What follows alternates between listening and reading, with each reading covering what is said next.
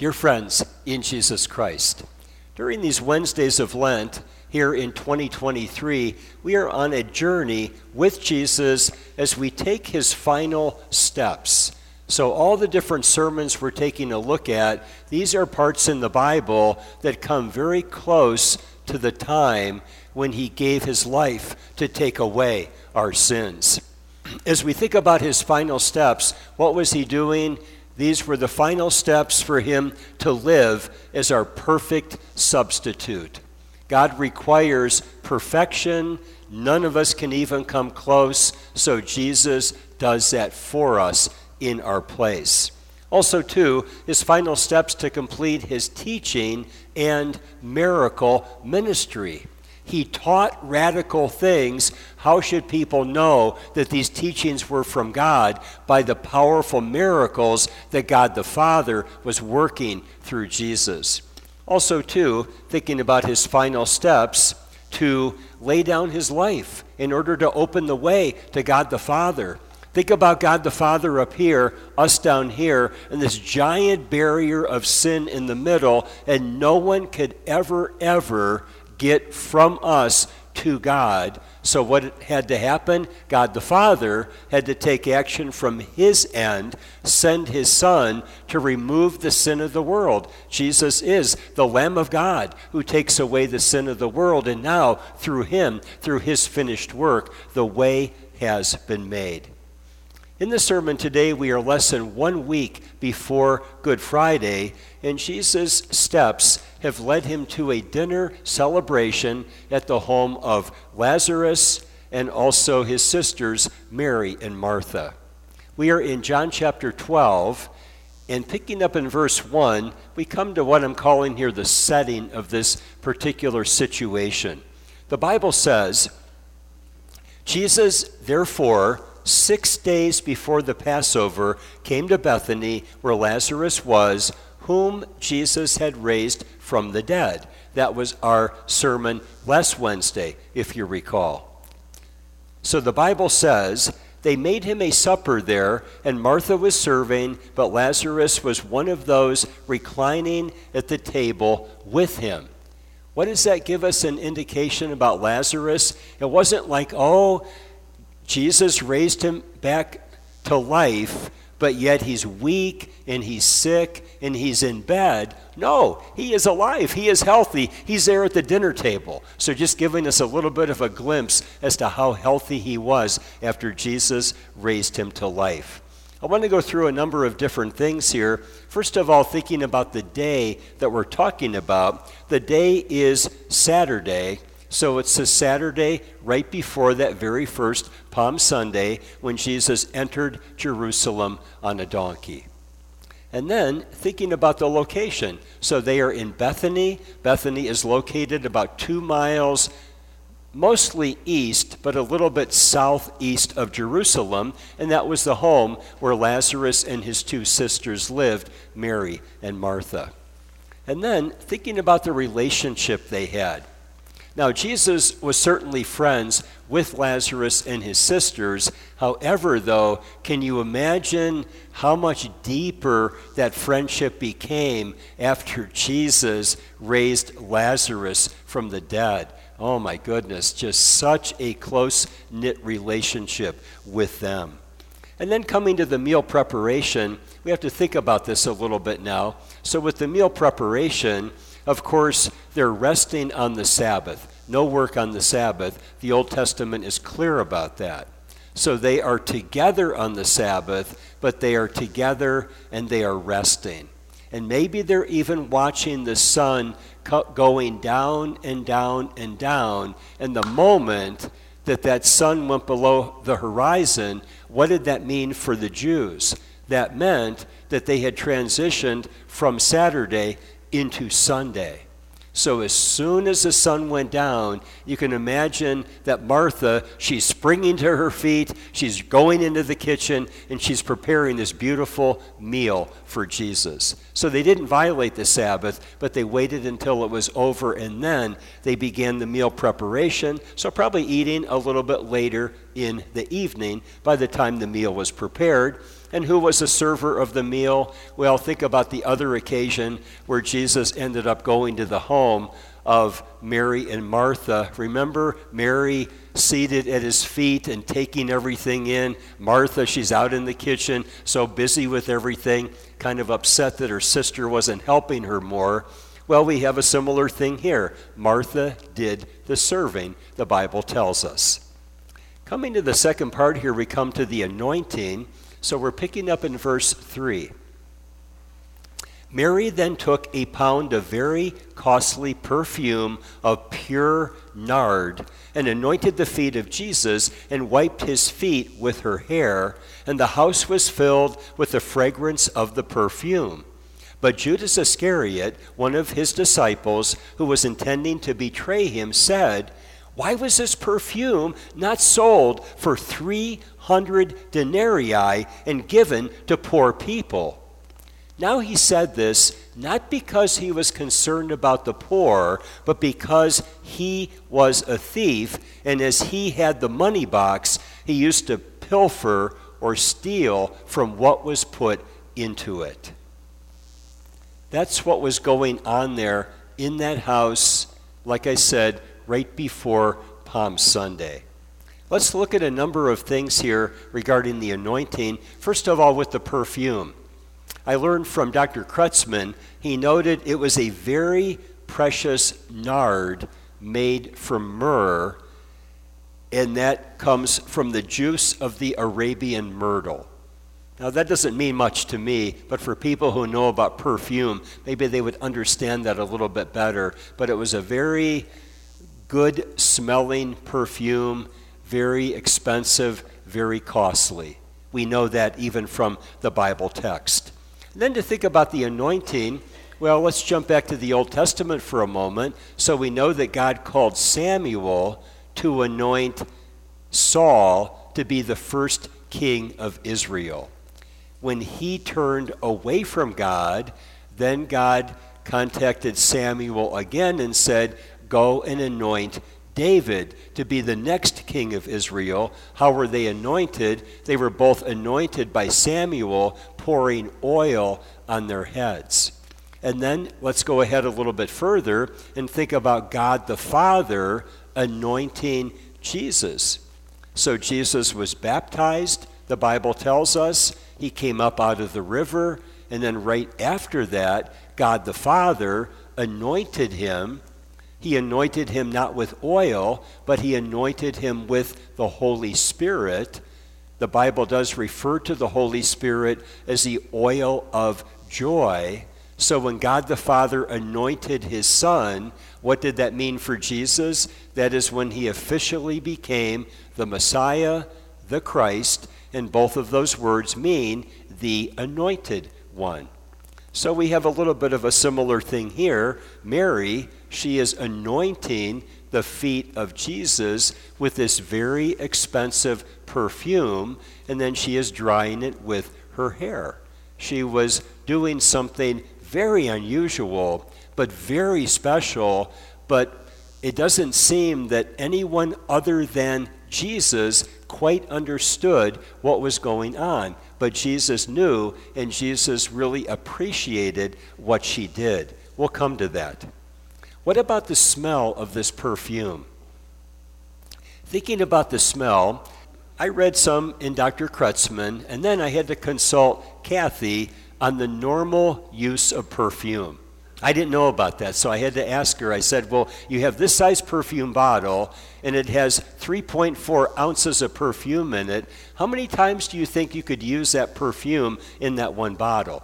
And we estimated that maybe 100 times she could use that perfume in that bottle because you're only using a small amount each time.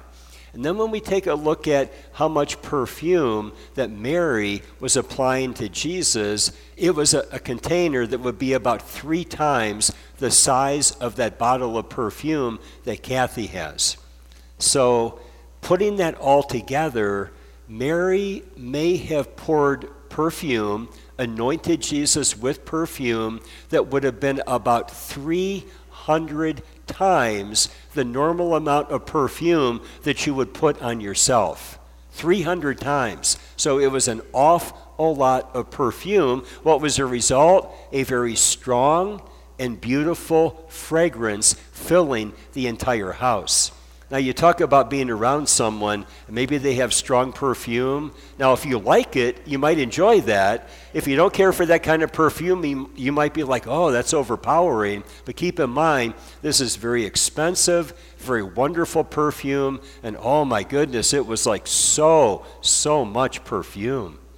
What about the value of it? I was surprised when I looked into this. I hadn't looked into this over all the years I've been a pastor. I never took a look at this before. But the Bible tells us, so that the value of the perfume was equivalent to 300 denarii. What is a denarius? That's the amount of money that you would pay a person for working an entire day. So we're talking here the perfume being valued at the wage for working 300 days. Now, we're not thinking so much about the value back then, but think today, though. Now, even people who are working at McDonald's, they're making pretty good money today. So at a very conservative figure, we could say a person could work today and make $150 in a day. Well, what happens when we multiply that times 300? We come up with that perfume today being valued at about $45,000. So we shouldn't be surprised at the shock when she takes this amount of perfume and uses it on Jesus to anoint him. What was the response of the disciples? Well, we don't have it in the Gospel of John here, but we do over in Matthew, so let me share that with you. Over in Matthew, he wrote, regarding this occasion, he wrote, the disciples were indignant. That means they were righteously angry. That's what that means. The disciples were indignant when they saw this and said, why this waste? So it wasn't just Judas Iscariot that was thinking, this is not a good idea. Even the other disciples were thinking, this is a wasteful thing. Now, it's good for people to be frugal. As Christians, I think that's a good way to be frugal. And especially for those who don't have much money, they should be especially frugal. They shouldn't worry. They should trust in God. God will provide their needs. But it's good to be frugal. However, though, it's also good to be overly generous at times when it comes to our Lord Jesus Christ.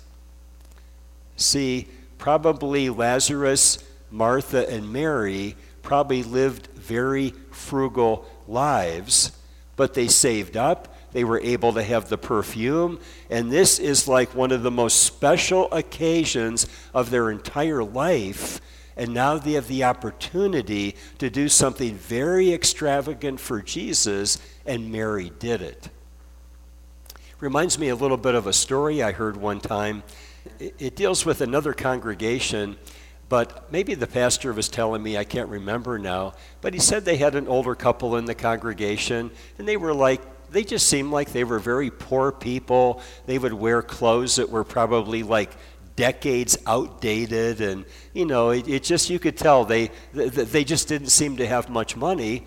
But when they died, though, I think they gave like a couple $100,000 to the church. So they had this money, but they were living very frugal lives, and they decided they wanted to do something significant, so they gave all this money to the church, and people were like so surprised. They had no idea that they had that kind of money saved up. When we think about our Savior, he has done everything for us. So isn't it right sometimes that we do something extreme and radical for him? But then we come here to what I'm calling the hypocritical complaint. So when I say hypocritical, it's a complaint that sounds legitimate coming out, but it's not in connection with what's going on in the heart. So Judas Iscariot, he acted like he cared about the poor, but he really didn't. John helped us understand that his true intention was for that perfume to be sold, the money to be put into the money bag, which Judas carried, and then whenever he needed extra money, he could take money out of there. And of course, if you have a lot of money in there, that would be easier for him to take larger amounts out. And of course, are they doing like an audit of the money bag? Certainly not. Judas is completely trusted, and no one has any idea that this money is being taken out of the bag. I have a thought here I want to share from Dr. Kretzmann on Judas. Some people wonder about this, and I thought the way he wrote this, it was pretty instructive. Dr. Kretzmann wrote, Judas undoubtedly had been a simple believer in Christ when first he was called to join the little band of disciples. But the temptations connected with the office which was entrusted to him proved too much for his endurance. His love of money, his covetousness came to the front. He began to steal, and faith fled from his heart. We don't know for certain if that's all true or not, but it makes some sense so. Isn't it so unusual that Judas was there right from the beginning? He heard every teaching, he saw every miracle, and yet in the end, he betrays our Savior. Now, not at all do I believe that God caused him to do that.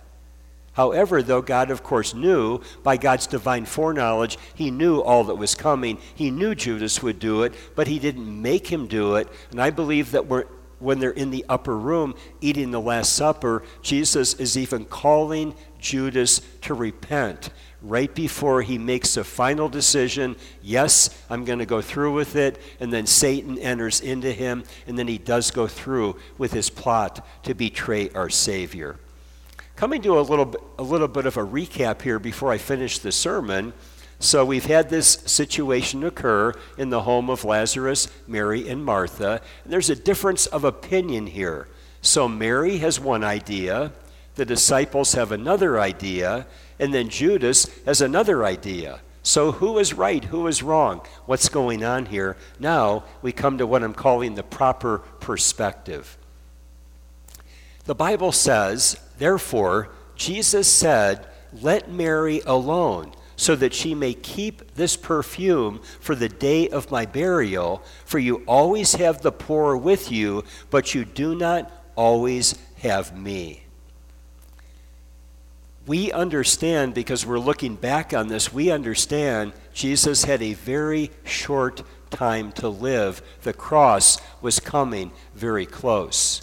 Now, for Jesus, he understood that. His disciples, they seem to be blinded to that. They just didn't get it, even if we go to 40 days after his resurrection, and we think about the conversation there in Acts chapter 1, the disciples still didn't get it in a sense. Finally, they did on the day of Pentecost.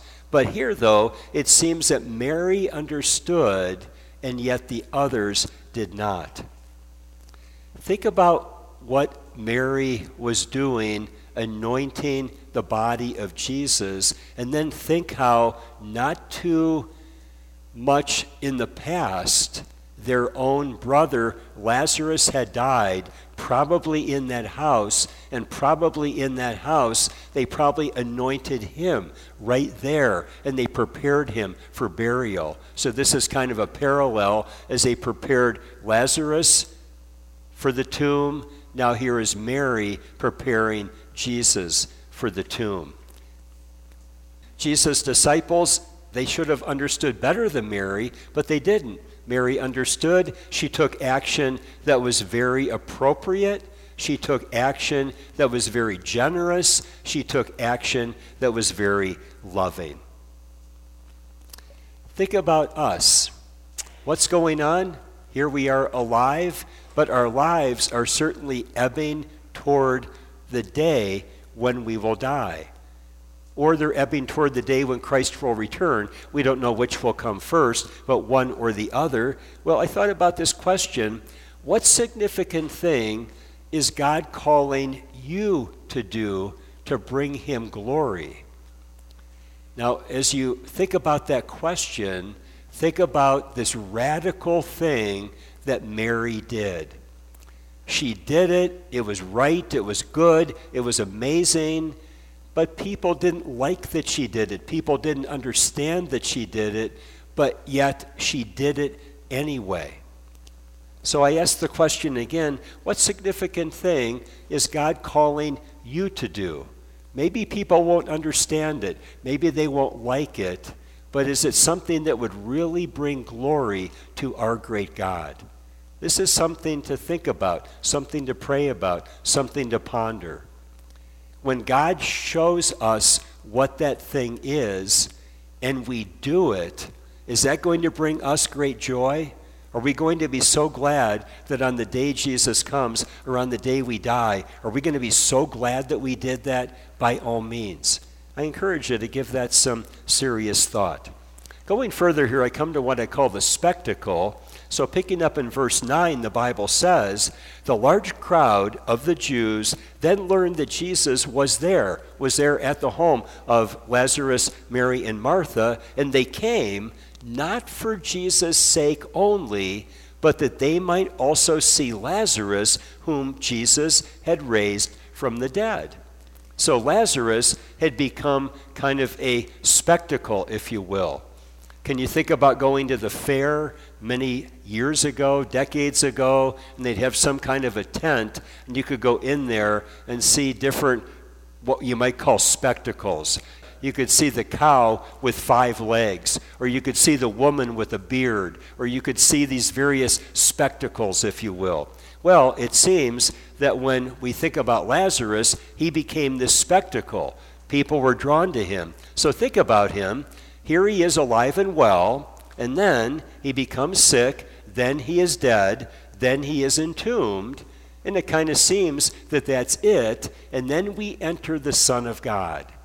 And then we enter God the Father working through the Son who can do all things, and then he is alive and he is healthy, and this is amazing. So people are coming. They want to see this man who was dead, and now he is alive. Well, the unfortunate part here is that they wanted to see the miracle recipient more than they wanted to see the miracle worker. I've said something that maybe we could parallel to that. You know how I've said, we are down here, the gifts that God gives to us are here, and God the Father, the giver of every perfect gift, is up here. So oftentimes, when we look up, we're all consumed by the gifts God has given, and we forget about the giver of the gift. Here are these people. The people are here. They're coming to see Lazarus, but they're not focused on Jesus, the miracle worker. They are focused on Lazarus, the recipient of the great miracle. Not a good thing. Let's make sure we have our focus in the proper place.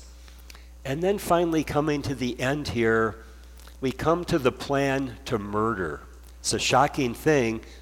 In verses 10 and 11, the Bible says, but the chief priests planned to put Lazarus to death also. Why? Because on account of him, many of the Jews were going away and were believing in Jesus. So when it says the Jews were going away, they were going away from following the Jewish leaders, and instead they were following Jesus. And why were they doing that? One of the big reasons is because God worked through Jesus to take this man who was dead and entombed and bring him back to life. He's a walking miracle.